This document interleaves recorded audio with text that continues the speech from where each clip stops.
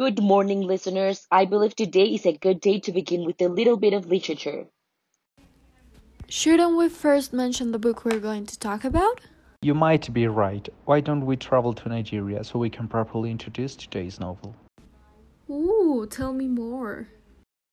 Purple Hibiscus is a novel written by Chimamanda Ngozi Adichie, a Nigerian author that is known for her multiple published literary works and her participation in various TED Talks. Shimamanda also focuses on the social context in Nigeria. In most of her works, she writes about the injustices, the political systems, the laws, and the citizens' rights in Nigeria. Okay, so to begin with, we're going to discuss one of her novels called Purple Hibiscus, that was originally published in 2003. In this book, Chimamanda discusses Nigeria's political instability to address the social injustices all around the world. The main character in the book is Cambilia Chike. Yet, grab your favorite coffee, sit tight, and enjoy, because we are going to begin with a political, personal, and culturally rich novel. The first few chapters, the reader is immersed in one of Nigeria's most elite cities, Enugu, in which Kambili's father is the owner of the most read newspaper in Nigeria. On the other hand, we can also understand by the book that the characters at the beginning are introduced to Nsukka, another city in Nigeria that doesn't have the same socio-economical advantages as Enugu, a much richer city. At first, Cambilia and her brother are introduced to their aunt Ifioma, who lives in Nsuka, while learning a new way of life, a new perspective, but especially new ideals and thoughts on what the country is like. Both characters manage to understand the privileged society they were living in. However, they are also introduced to Nigeria's political and economic problems. Having this in mind, Kambili and her brother Jaja understand the corruption that was behind Nigeria's government through a historical background of Nigeria's past governments. Nonetheless, they learn about their country, their cities, their rights, and especially the role of them plays in their families. Indeed, it is very overwhelming to read and understand a novel like Purple Hibiscus, mainly if we overlook the story from a political perspective. The Nigerian military coup began December 31st, 1983, and was led by a group of armed forces that wanted to overthrow the democratic already elected president of Nigeria, Sheikh Shahari. In the book, the coup is introduced during a family Sunday when Kambili says, Papa had just checkmated Haha when we heard the martial music on the radio, the solemn strains making us stop to listen. Following, we can understand the events that led to the new head of state of Nigeria, but especially the impact it had on Kambila's family and the country in general. Nevertheless, historically, Nigeria has had to face difficult political situations. Still, the people were aware of every single detail, as when the book says, he looked sad, his rectangular lips seemed to sag. Coups begat coups, he said, telling us about the bloody coups of the 60s, which ended up in civil war just after he left Nigeria to study in England. However, as also stated in the book, the main problem, as it is also explained, is the vicious cycle, and how Nigeria always ended up as in military men would always overthrow one another. Later on, Nigeria is introduced to the new military government, where the media censorship was influenced by the new military president that the people thought they needed.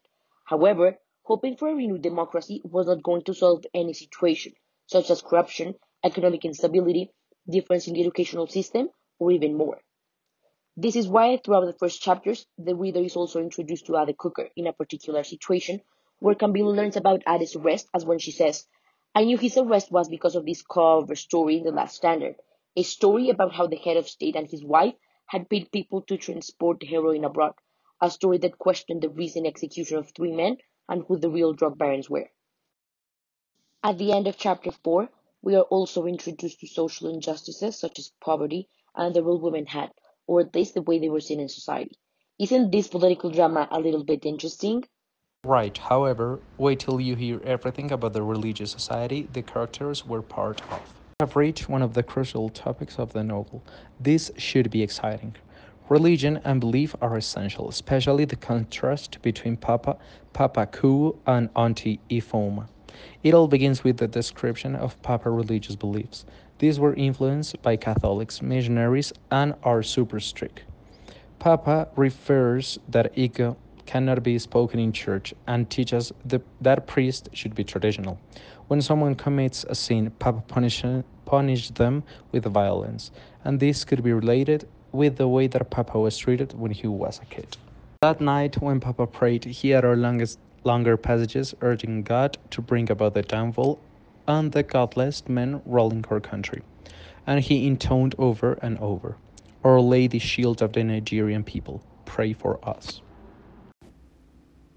Now, something that is related to both the political and religious beliefs in the novel is the culture of the time.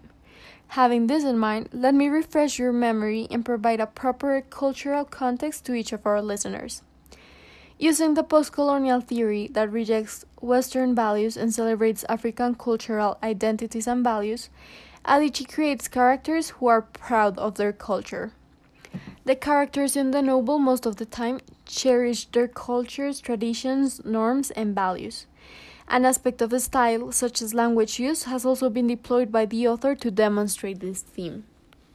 In the book, we can also see that there is a conflict between Igbo culture and Western culture, especially due to Papa and his beliefs, which is something I'm going to explain in a little. Now, taking into account the first 4 chapters, we will make a little description of the members of the protagonist family, considering how their personalities may be perceived in this first part of the book. First, we may recognize Kambili, the main character, as a very observant and obedient girl. She wants to make her parents proud, especially her father, and at the same time she fears disappointment and the possible punishments that this could bring to her. We also see that her point of view towards the world is based on her strict upbringing and on religion. Then, contrary to Kambili, Jaja, her brother, seems to be a more rebellious kid, as he continuously tries to challenge Papa and his Catholic faith. He is older than Kambili and at the same time more outgoing than her. Jaja shows that he cares for her sister and her mother, but at the same time is afraid to protect them because of the reaction Papa may have. Both Kambili and Jaja try to keep Papa happy by saying and doing the correct things.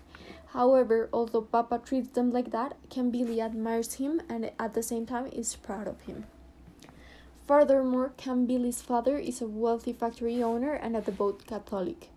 He seems to be the best example of a good Samaritan. In addition, at home, he is a very strict leader as he imposes rigid rules and high standards to all in the family. He is the one who takes the most important decisions as well. He even resorts to violence when these rules are broken or when the standards are not met by Jaja, Kambili, or Mama. Finally, due to his attitude, we can say that having a good education is very important for him. And he also shows that he thinks that Western culture is superior to Nigerian culture, which can be revealed, for example, as he affects a British accent and almost does not speak Igbo. Finally, Mama shows to have a big love for her children, but due to her submission to her husband, she is kept away from intervening for her children when they are being mistreated by their father. She does not resist or complains about Papa's violent actions towards her. Instead, she chooses to polish, almost as a ritual of her own, a set of figurines in the house. Finally, did you enjoy our cultural trip to one of Nigeria's most raw novels? As a matter of fact, I believe so far this has been one of my favorite books and favorite novels. Really? Well, you look at that. It has been a pleasure to have a coffee with you, especially with our listeners. Meanwhile, we discuss this great literary piece. We sure hope to continue reading this novel. And don't forget to attend your language and literature classes every Monday, Wednesday, Thursday, and Friday. Good luck. And see you in the next one!